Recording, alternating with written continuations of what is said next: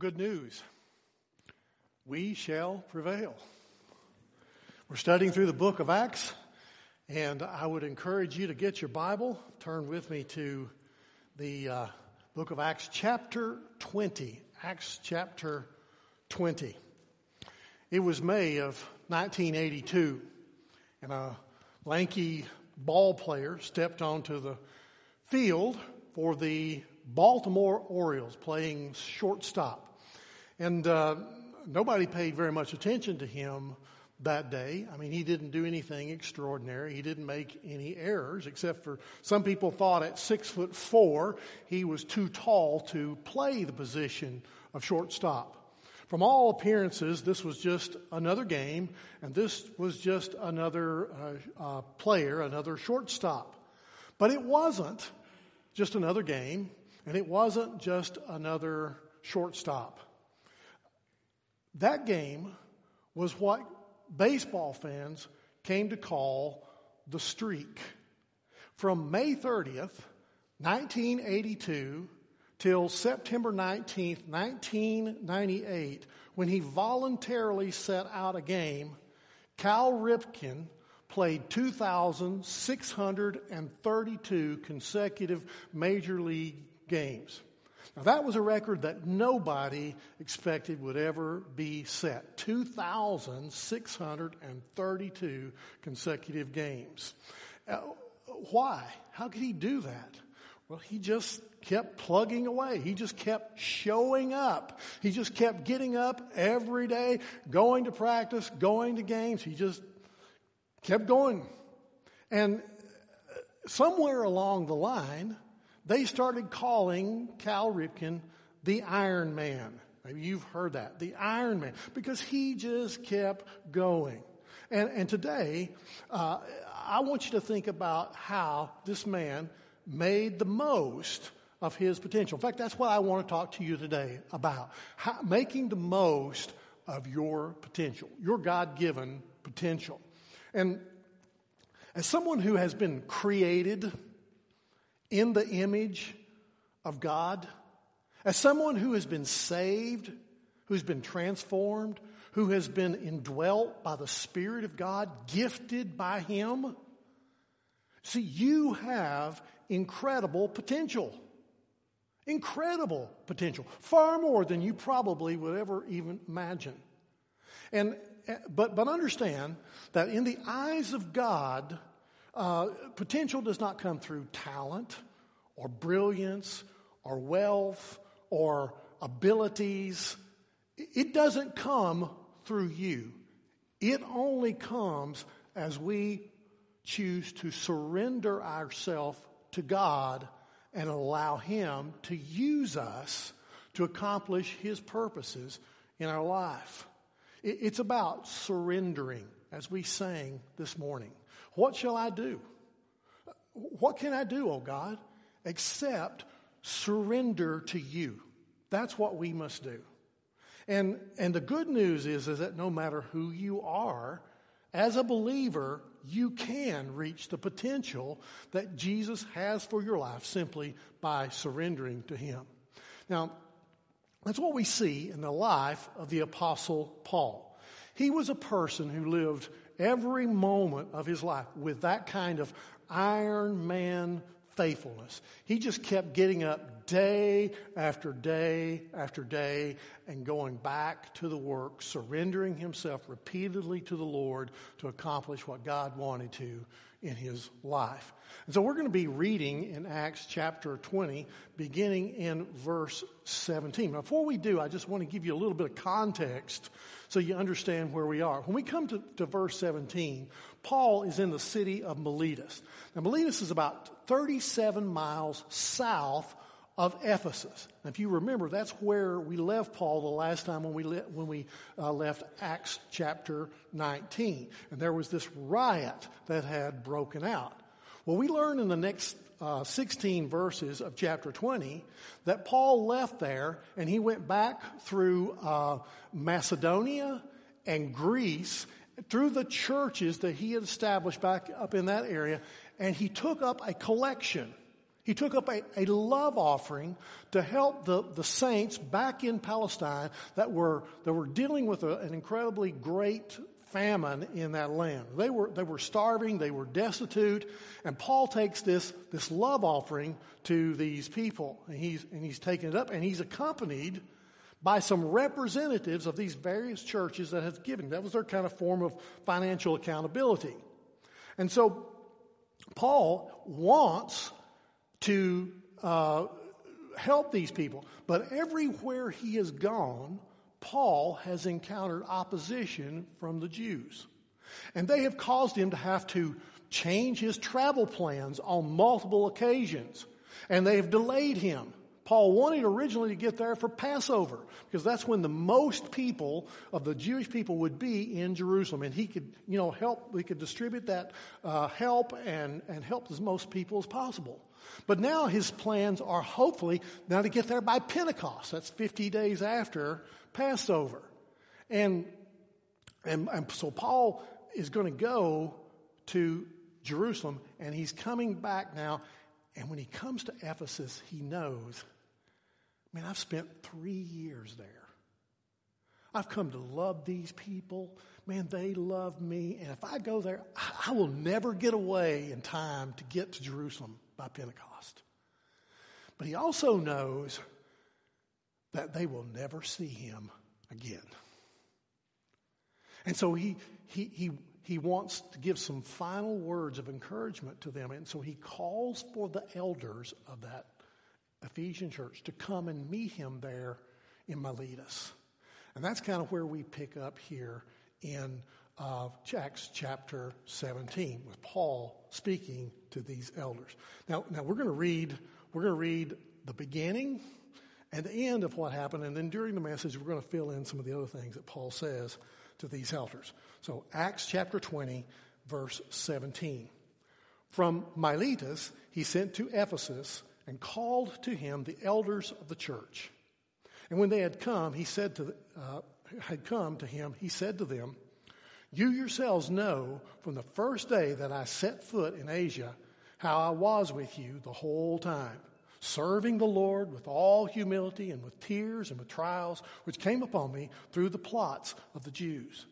How I did not shrink from declaring to you anything that was profitable and teaching you publicly and from house to house, solemnly testifying to both Jews and Greeks of repentance toward God and faith in our Lord Jesus Christ." Now let's go down to verse 35 and pick up there.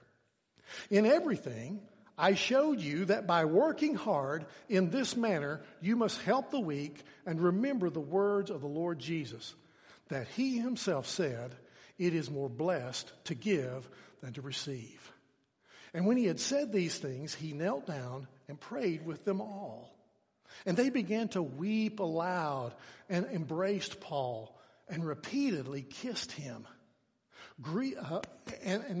and grieving especially over the word which had been spoken, that they would not see his face again. And they were accompanying him to the ship." Let's pray. Our Father, we thank you for the example that you have given us in the Apostle Paul of a life lived to its fullest potential. And we pray that today, as we look at this life and at this example, that you would help us to learn how we can, in a better way, fulfill the potential that you have instilled in our lives. That we can honor you, that we can glorify you, we can find that fulfillment. And I know, Father, that in this moment, in this place, in this room, there are so many concerns and worries and needs, and you know them all. And I just trust you that even though we deal with these specific set of scriptures today, that you would minister to the needs of the hearts of the people here in this room. God, wash me in the precious blood of Jesus. Let me be a surrendered vessel that you can use today to speak to your people and to meet their needs. And Lord, we look to see what you will do through this time. In Jesus' name, amen. I want you to think about what happened after Paul had shared with these people that they would never see him again. It was a very emotional response. I mean, they cried. They began to kiss Paul repeatedly. You can see a love here that these people had for this man, incredible love and respect. And they prayed together. And when he got up to go, man, they went all the way. They went on the ship with him. And I'd say they probably were standing there when that ship left the harbor and watching it sail out over the horizon. You ever done that when someone you love is leaving and you know you're not going to see them for a long time, and just kind of, you just watch them all the way out the driveway, the car is gone, and you're standing there and the tears come to your eyes sometimes. This was an intensely emotional time for the Apostle Paul. But in the course of it all, these people, these leaders, also heard the heartbeat of a man who was determined to be everything that Jesus had called him to be. And that's my prayer for you and for me. That we would be what God really wants us to be. I don't want to live my life and then look back with regret. I don't want to live my life and then look back at the end and say, man, I had so much potential, but I never realized that potential. Potential is a great thing at the beginning, isn't it? I mean, it's great to say that somebody has a lot of potential, but potential can also be a sad thing when someone looks at their life and say, well, I had a lot of potential, but I never realized that potential. God wants you and I to live out the potential that he has placed in us. And he wants to do something great in us. So when I talk about potential, I'm not talking about what a coach might say or what an educator might say or a business leader might say or even what your parents might say about your potential. I'm talking to you about what God would say about your potential. And I want to show you 4 strategies for living up to your fullest potential, God-given potential. And the first strategy is this: live to serve. Live to serve. If you want to live life to your fullest God-given potential, live to serve. In verse 18, Paul says, you yourselves know from the first day that I set foot in Asia how I was with you the whole time. Now, the English Standard Version puts it this way: you yourselves know how I lived among you. Well, how had Paul lived? Well, according to verse 16, he had lived serving the Lord. Now get the picture. From the first day that he set foot in Asia, that moment, the whole time, how did he live? Serving the Lord. That's how I lived my life. He lived to serve. Now serving is slave language. Serving doesn't mean you just work for someone. It means you're controlled by someone. Serving doesn't mean that you're employed by someone. It means you're their slave. And Paul had lived his life as a bond servant. In other words, he had willingly put himself under the control of God to be his slave. Now, how did he serve? Well, how Paul served is how we need to serve. And that's what we learn from this part of the text. First of all, serve with humility. In verse 19, he says, I serve the Lord with all humility. Now, humility in the Bible doesn't mean putting yourself down or belittling yourself. It means seeing yourself from a proper perspective. Because if you think about the Apostle Paul, I mean, here's this man who was incredibly educated, like nobody else in the ancient world. and very intelligent. He has the authority of an apostle. He's done incredible things like healing the sick, casting out demons. In the first part of chapter 20, he even raises a boy from the dead. And he's done incredible things when it comes to evangelism and planting churches. He spread the gospel over the known world like nobody in history has ever done. And yet the Apostle Paul doesn't see any of that as coming out of him and his abilities. In fact, he says in 2 Corinthians chapter 3 and verse 5, he says, not that we are adequate in ourselves to consider anything as coming from ourselves, but our adequacy is from God. And he referred to himself in Ephesians 3:8 as the least of all the saints. And in 1 Timothy 1:15, he says, I'm the foremost of all sinners. See, Paul saw himself as a servant through whom God was accomplishing his work. And Paul is simply saying, I am a surrendered vessel that God uses. And when I surrender, God brings about the fulfillment of the potential he's put in me. And so he not only served with humility, but he shows us we need to serve with suffering.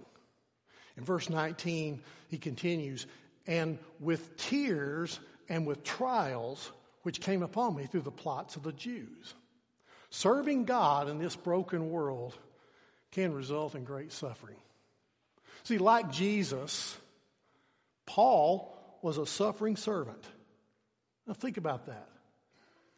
But did you know that God calls you to be a suffering servant?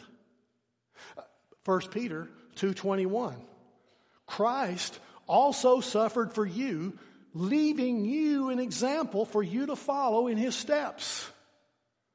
As we serve Jesus in this broken world, friends, there's going to be suffering. Just as Christ suffered, so also, Paul says, all who desire to live godly in Christ Jesus will be persecuted. 2 Timothy 3:12. Because he says, through many tribulations, we must enter the kingdom of God. Acts chapter 14 tells us. You see, and Paul talks about two kinds of suffering that believers experience. First, there's internal suffering. That's what he means when he refers to those tears. There are many things that can cause us to experience internal suffering. You know, some of the things that Paul grieved over, that Paul suffered with, he grieved over lost people. In Romans chapter 9 and verse 2, he says, I have a great sorrow and unceasing grief in my heart. For whom? For I could wish that I myself were accursed, separated from Christ for the sake of my brethren, my kinsmen, according to the flesh. Let me ask you, have you ever had that kind of grief for someone that you love, that you see that they're dishonoring God and they're destroying their own life? They refuse to turn to God, and you look at them and it just breaks your heart. It just grieves you when you see what's happening in their lives. You know what? Paul also cried over weak, struggling, sinful Christians. In 2 Corinthians chapter 2 and verse 4, he says to these kind of believers, he says, out of much affliction and anguish of heart, I wrote to you with many tears. The Christians in Corinth were weak and struggling and sinful.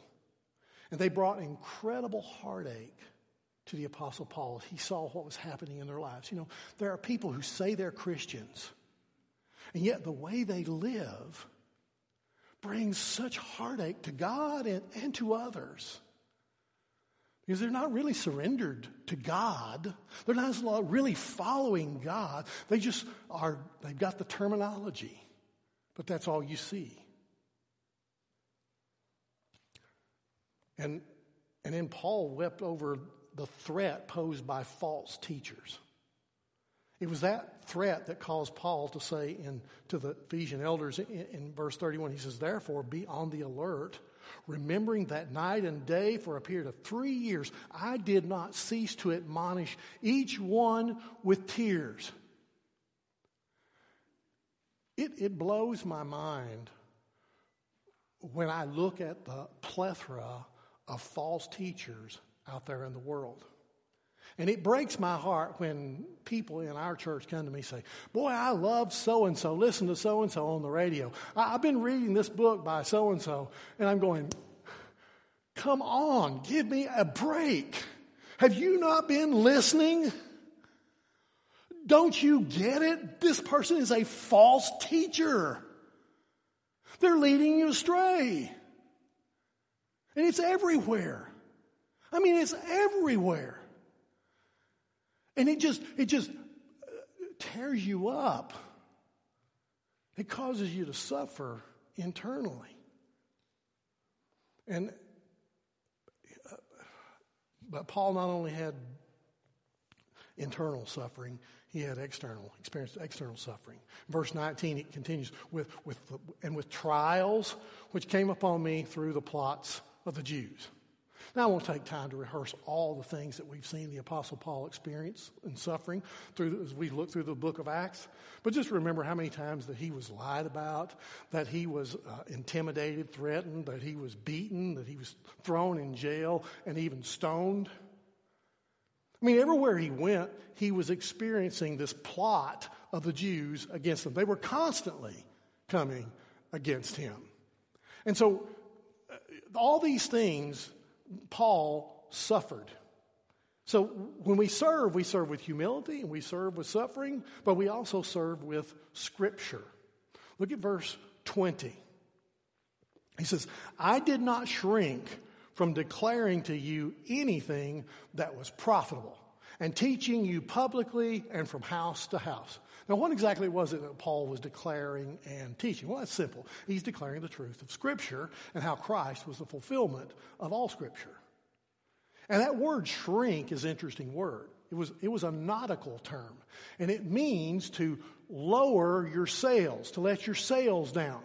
See, in ancient times, when a storm was brewing, the ships would oftentimes take their sails down and just allow the storm to blow them wherever it would, rather than keep the sails up and try to stay on course, because that was so dangerous. It could rip a ship apart. And so they would lower the sails in the storm. And Paul was saying, no matter what kind of truth, what kind of storm the truth of the Word of God brews up in the culture around me, I never took my sails down. I kept on course. He's saying no matter how unpopular the truth is, I didn't quit. No matter how blustery the winds of resistance, I never backed down. No matter how high the waves of opposition, I didn't compromise. I told you the truth when it was pleasant and when it was unpleasant. I told you the truth when it was easy and when it was hard. I told you the truth in public and in private. And I told you the truth when people were paying attention and when they weren't.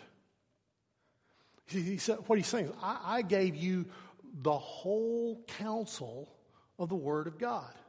I gave you all truth. All truth. Now, 2 Timothy 3:16 tells us what's really profitable. He says, all Scripture is inspired by God, and it's what?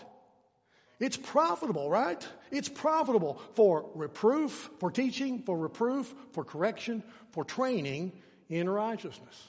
I mean, teaching involves communicating the principles of Scripture. Reproof is a way in which we apply the Word of God in order to bring about conviction of sin. And then there's correction. It helps us to know how we're supposed to turn, what we're supposed to turn away from sin and turn to God. And then training in righteousness is that process by which we're becoming more like Christ. In other words, it deals with every aspect of life. And Scripture is what's really profitable. So if we're going to serve the world, if we're going to serve the Lord, we have to do that with Scripture. And Paul tells us in verse 17 that when we do that, the man of God will be adequate, equipped for every good work.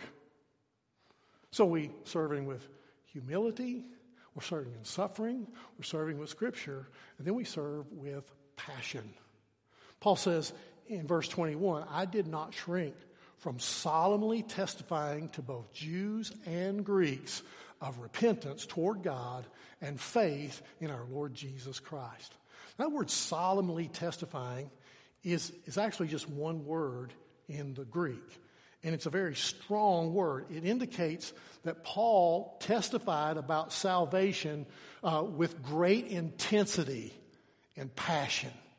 He was never casual when it came to the gospel. Paul says, I not only did not lower my sails when it came to declaring the truth of Scripture to God's people, I didn't lower my sails when it came to declaring the truth to lost people. I kept giving them the gospel. And he says he served Jews and Greeks. Now, neither one of those groups were particularly open to the gospel. The Jews, he says, it was a stumbling block for them. To the Greeks, it was a foolishness to them. You see, evangelism has never been easy. As rarely is it easy. And most of the time, it's very hard to do. But, you see, when we are serving the Lord, when we are surrendered to Him and making the most of our potential, we do that with passion. Because that's God's heart. It's God in us doing that. There has to be passion. Jesus, and you think about this. What's the most profitable thing that you could ever give someone? The most profitable thing that you could ever give someone is the truth about salvation. As Jesus says, for what shall a man profit if he gains the whole world and loses his soul? There's nothing more valuable that you could ever give anyone than the truth about salvation. But listen, it takes courage for us to tell people the bad news before they get to the good news. It takes courage to tell people, listen, you're a sinner. And you're facing the judgment of God. And you need to turn from that sin and you need to turn to Christ. The good news is that Jesus has already paid the penalty for your sin and He will forgive you and restore you. But see, doesn't it take courage? It's hard to do, isn't it? We just don't do that naturally. Only when we are surrendered can we do that. So we live to serve, then we have to be humble in our perspective. We have to be willing to undergo suffering. We have to be ready to use Scripture. And we need to go at it with passion. You know, God made you to serve. Y'all feel quiet. Do you all believe that? That God made you to serve? And the test of real servanthood is when someone treats you like a servant. Right? You ever had anybody treat you like a servant? What's the tendency for us? How dare you, right? You know, it's easy to serve when everybody is encouraging you and patting you on the back. It's easy to serve when they give you a big dinner and they have a special service for you and give you gifts and say wonderful things about you. And by the way, praise God, thank you. I appreciate that so much. Sometimes we just need a little push, a little encouragement, don't we? Thank you for that. But when people don't care, when you show up and people say, I don't care, or when people resist, well, then that's hard to be a servant, isn't it? It really is. But God has called us to be servants. Rick Warren tells a story about Dan Cathy, the president and CEO of Chick-fil-A. And he was out in Southern California checking on a new restaurant that they were building. And he and Rick were going to get together for lunch. And so they met up at the building location. And after they'd been there a while, they decided that they would go next door for lunch, which was a Taco Bell. And so they go into this Taco Bell, and they've been in the construction site, and so they go into the restroom to wash their hands. And when they go in, that restaurant and the Taco Bell, I mean, it's filthy. It's a mess. And And Rick Warren says, I just stood there in amazement as Dan Cathy, the CEO of Chick-fil-A, gets out these extra paper towels and begins to clean Taco Bell's restroom. Cleans the whole thing, leaves it sparkling. And Warren's standing there and goes, well, thank you, Dan. And he said, Rick, so we always teach our staff that you leave a place better than you found it, even if it's not yours. Nobody that day knew that the CEO of Chick-fil-A had cleaned, at Taco Bell, had cleaned their restroom for free. That's a servant. When nobody knows, when nobody understands what's happening, that's a servant. And that's the way the Apostle Paul served as well. I mean, there are times when our service is known, and there are lots of times when it's not. But it doesn't matter whether it's known or not, a servant serves. It doesn't matter if you're treated like a servant or not, a servant serves. Live to serve. Here's a second strategy. Give yourself away. Look at verse 22. And now, behold, bound by the Spirit, I am on my way to Jerusalem, not knowing what will happen to me there, except that the Holy Spirit solemnly testifies to me in every city, saying that bonds and affliction await me. Now, to make the most of your potential, you need to give yourself away. That's what the Apostle Paul did. Paul says he was bound by the Spirit. And you know what that word bound means? It means to have prison chains on. It means to have shackles, handcuffs. Paul presents himself as going to Jerusalem as a prisoner of the Holy Spirit. Why? Because he's a servant. He's a slave. He's doing what the Holy Spirit wills, not what he wills.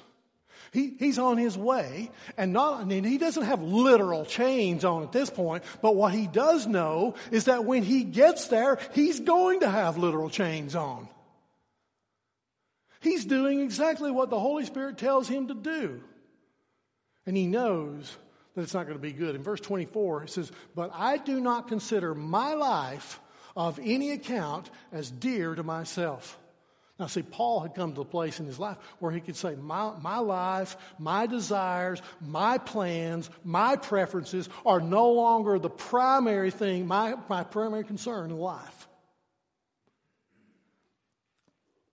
How hard is that? Well, that's really hard. I have a hard time with that. Because I've got my plans. I've got my preferences. I've got my desires. Don't you? But when you give yourself away to Jesus, then you say your plans, your desires, your will is primary in my life. And look at what he puts in place of his personal desires. Verse 24 continues. So that I may finish my course and the ministry which I received from the Lord Jesus to testify solemnly of the gospel of the grace of God. He had surrendered himself to Jesus. He had given himself away. Why? Because he trusted in the grace of God. He trusted that God's grace would be greater than anything that he could ever work up for himself on his own. And that's the hardest part for us, is to really believe that God's grace is greater than even what my desires are for myself. But God has a plan that's better than what we have. And you know, we're so afraid to give ourselves fully to God. It's like a kid at the edge of the swimming pool, and you're trying to get them to jump in, and you're down there in front. Everybody's probably experienced this. You're trying to get the kid to jump in the pool. You're down there, and you're saying, come on, I'll catch you. You'll be safe. And the kids, and they're looking at you. They trust you. They know who you are. You're big enough. It's not that far, but there's just that hesitation. It's just hard to let go and trust yourself fully to that person in the pool, right? And we have that same struggle oftentimes with God. We know that God is big enough. We know what He says.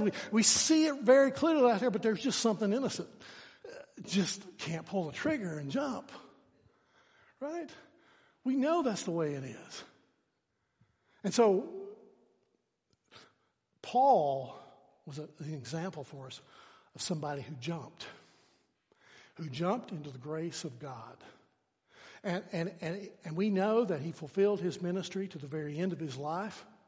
As his death grew near, he says in 2 Timothy 4:7, he says, I have fought the good fight. I have finished the course. I have kept the faith. There's a guy that didn't have to look back with regret. There's a guy that didn't have to look back and say, boy, I had a lot of potential, but I never realized it. Paul says, I have finished the course. And after he had paid the ultimate price for his devoted service to Jesus, he no doubt heard from his beloved master, well done, good and faithful servant. Enter into the joy of your master. And oh, friends, our ears and our minds cannot conceive of what that joy is going to be. Because we're doing it by faith. So when we take that leap into the grace of God's arms, we just don't even imagine what God has for us. You know, I think we could compare a surrendered life to a glove on a person's hands. On its own, a glove is, it's lifeless. It's limp. It just flops over. But when you take that glove and you put a hand into it, all of a sudden that glove can do everything that hand can do. Now, when I was a kid, we used to get these old leather gloves. And they were sewn all the way around. They were really thick. And when you put your hand in there, you could barely bend your fingers. You could hardly get them around a shovel or a pick, And it took a while of working on those gloves before it started to mold to your hand. It started to take the shape of your hand. It started to get some flexibility. And you still couldn't even, do something very subtle. You couldn't pick up anything small or tiny, but it began to take on the shape of your hand and begin to be something that you could be used. Today, you know what they do? They have these gloves now. And boy, they're the exact contour. They follow exact contour of your hand. So much so that a surgeon can use them to carry out fine, skilled surgery. It's an amazing difference. And you see, this is what God wants to do with us. He wants to come into our lifeless, useless lives, fill them, take on His character, and so that we can do everything that He would want to do through us.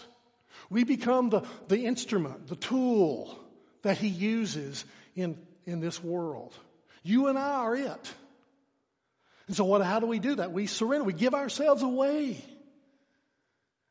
And see, when we don't give ourselves away, well, we're like those old stiff gloves. We've still got our own way of living, our own resistance. We can't do the things that a skilled surgeon can do in a yielded glove. Where are you? What kind of glove are you as a Christian? Are you this big, bulky glove that's got its own ways? Or are you that fine, molded, yielded glove? See, when you become that glove, then you can fulfill the potential which God instilled in you.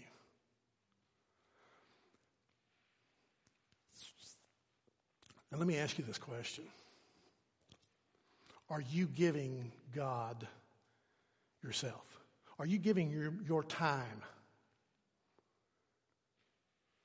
Are you giving God your time?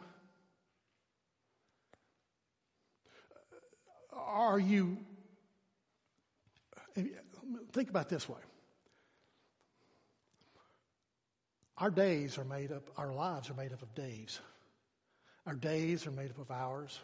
Hours are made up of minutes. Minutes are made up of moments. And maybe you could do it this way. Maybe you could think, if in this moment, I can surrender to Jesus. Can you surrender in this moment? What about make it 2 moments? 3 moments? What if that moment becomes a minute? What if that minute becomes an hour? A whole hour where you really surrendered to Jesus. What would happen if that hour became hours? And what would happen if those hours became a day?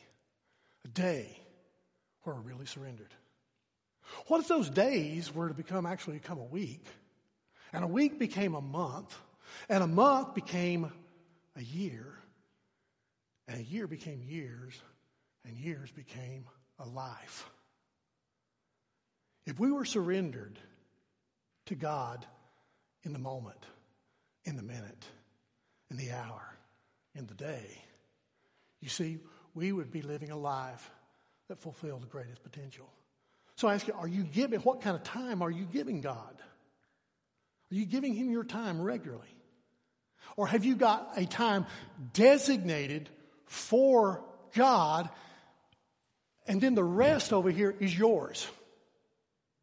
That's the way we look at it. I'll give God this, and I'll take the rest. And so what do? We have a life that's not really yielded to God. We have a life that is giving acknowledgement to God. Are you giving God your money? In our world, our money represents our time, because that's where we spend most of our time, is trying to make money. And so if you're giving God the tithe, well, then it's a representative of your time. That's a very easy way to stop. I mean, if you can't give God that, why would you ever surrender to anything else? And I'm just saying, you understand this idea of giving God includes everything that we are: our talents, our time, our treasure.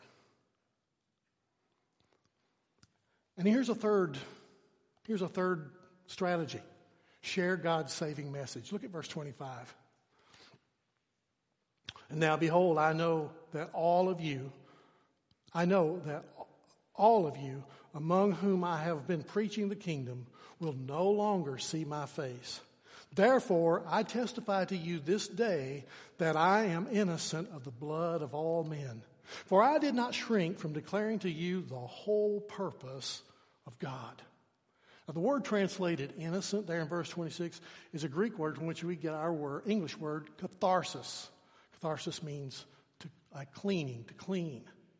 And Paul is saying, when it comes to the blood of the lost, I am clean. I am innocent.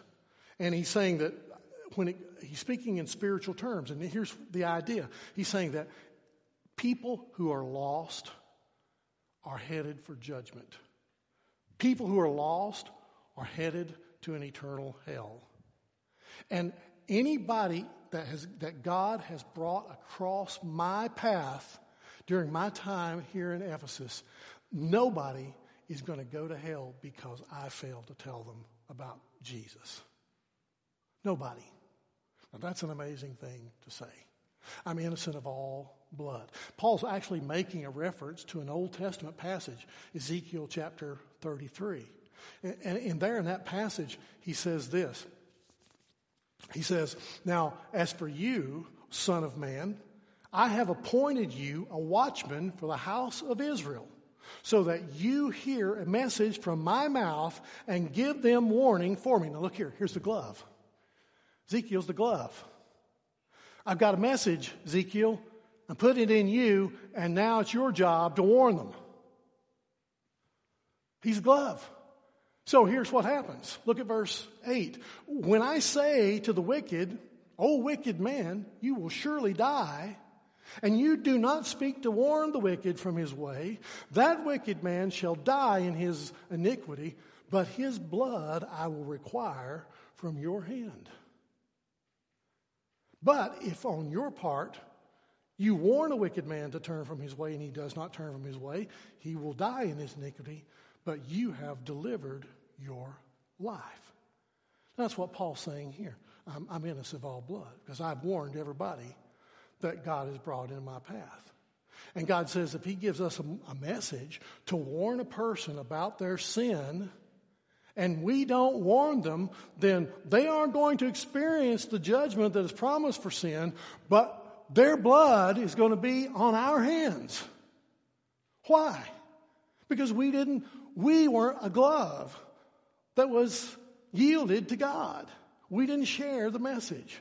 Now listen, our job is not to make them believe. Our job is to tell them the truth. What they do with it, that becomes between them and God.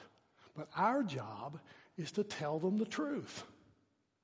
And God is looking for a people that will be yielded to him to tell people the wonderful gospel of Jesus Christ. You know, if you see that picture, think about that picture. In ancient days, cities were surrounded by towers.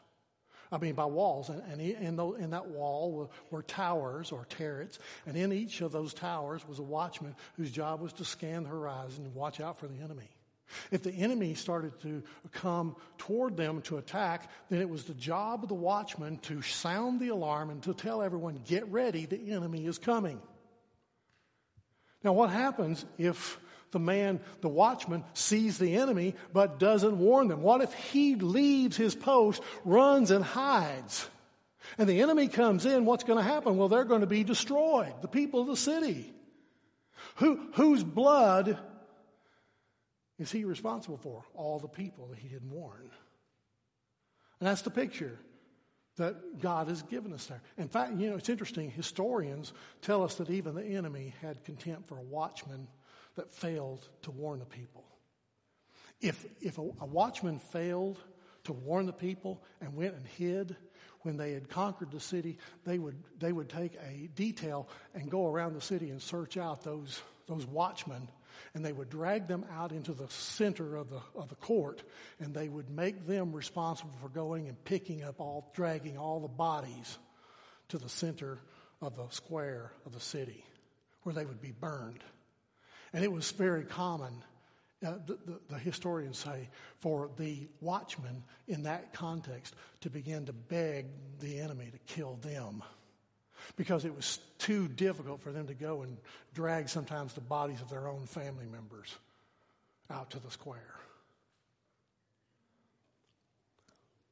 Now, I don't want to have the blood of lost people on my hands. You know what? I already got enough.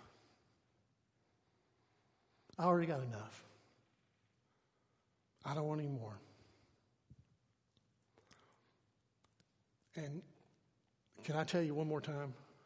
Your job is not to make them believe. Your job is to not take down your sails in the resistance, but to keep up the sails and tell them the truth. And finally, love people sacrificially. Can I read this last little section to you very quickly? Beginning verse 28. Be on guard for yourselves and for all the flock among you, which the Holy Spirit has made you overseers, to shepherd the church of God, which he purchased with his own blood. I know that after my departing, savage wolves will come in among you, not sparing the flock. And from among your own selves, men will arise, speaking perverse things to draw away the disciples after them.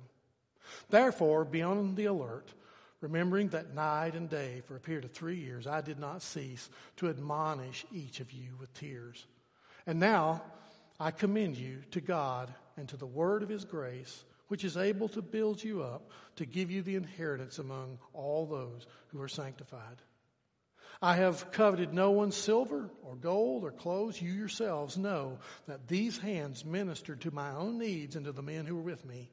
In everything, I showed you that by working hard in this same manner, you must help the weak and remember the words of the Lord Jesus, that he himself said, it is more blessed to give than to receive. Notice what Paul did. He loved these people sacrificially. He reminded the leaders to watch out for themselves. You have to take care of your own spiritual life before you can take care of other people. And then to watch out for the church, your overseers of the flock. And it takes love to be able to do that. And he reminded them of that responsibility and reminded them of the danger that loomed. He says, listen, fierce wolves are going to come in. They're not going to spare the flock. In fact, some of those are going to rise up from your own people, and they're going to say deceiving things that will lead people astray. And then he reminded them of his own example, how that for 3 years he had been constantly warning each one of them with tears. He's telling them about all the things, the struggles that they're going to face. And then he commended them to the Word of God and to His grace. And he says, I've worked with my own hands. I haven't taken anything from anybody. And he understood that following Jesus means that it's more blessed to give than receive. He summed up all these things, and it's called sacrificial love.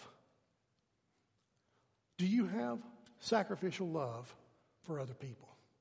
Now, Jesus has sacrificial love for you because he's already demonstrated that. He's already died on the cross to pay the penalty for your sins so that you can be forgiven.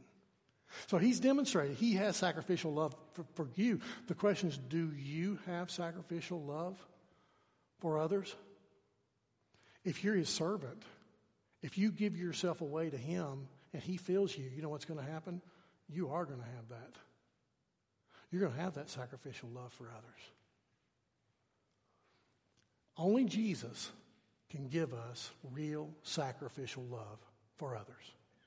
In 2006, following Hurricane Katrina, the United Way and MTV partnered to call for young people, college students, to go to New Orleans and to help people whose homes had been destroyed, to rebuild those homes. And so they began to use their, MTV began to use their nationwide network. They called in a bunch of different celebrities to be spokespeople. They began to run all these ads and commercials. They were asking young college students to take their spring break and to go to New Orleans and work for that week to help these people who'd been ravaged by Hurricane Katrina. And with all that money and advertising, how many people do you think they got? Almost 100. 98. And let me say, I'm glad that MTV and United Way would want to do something like that. I'm glad for those 100 kids that went and worked. Anytime somebody does something to help somebody else, it should be commended. But let me tell you about something else that happened at the same time. At the same time, another group called Campus Crusade for Christ, also now known as Cru, sent out the similar call for the same group of people for the same time period to do the same kind of work. They didn't have a nationwide network to advertise on. They didn't have all those advertising dollars. They didn't have celebrities to speak on their behalf, but they did have a core of young people who had been transformed by Jesus Christ. And when they put out the call on that time, they sent over 7,000 students to New Orleans to work in that situation.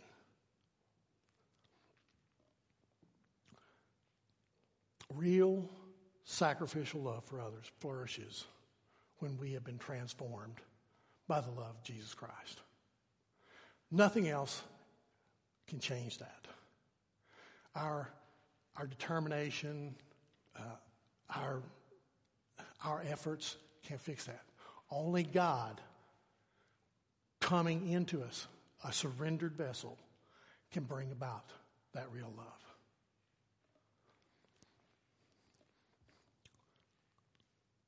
How do you show real sacrificial love? You serve with humility. You serve even when you have to suffer. You serve with Scripture. You serve with passion. You give yourself away. And you share the gospel of Jesus Christ with people. You do all those things. And listen, it will cost you. If you do all those things, it will cost you. But you will benefit other people. And that's why it's called sacrificial love.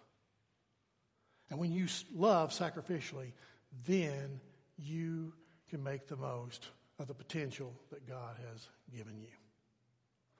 Let's pray.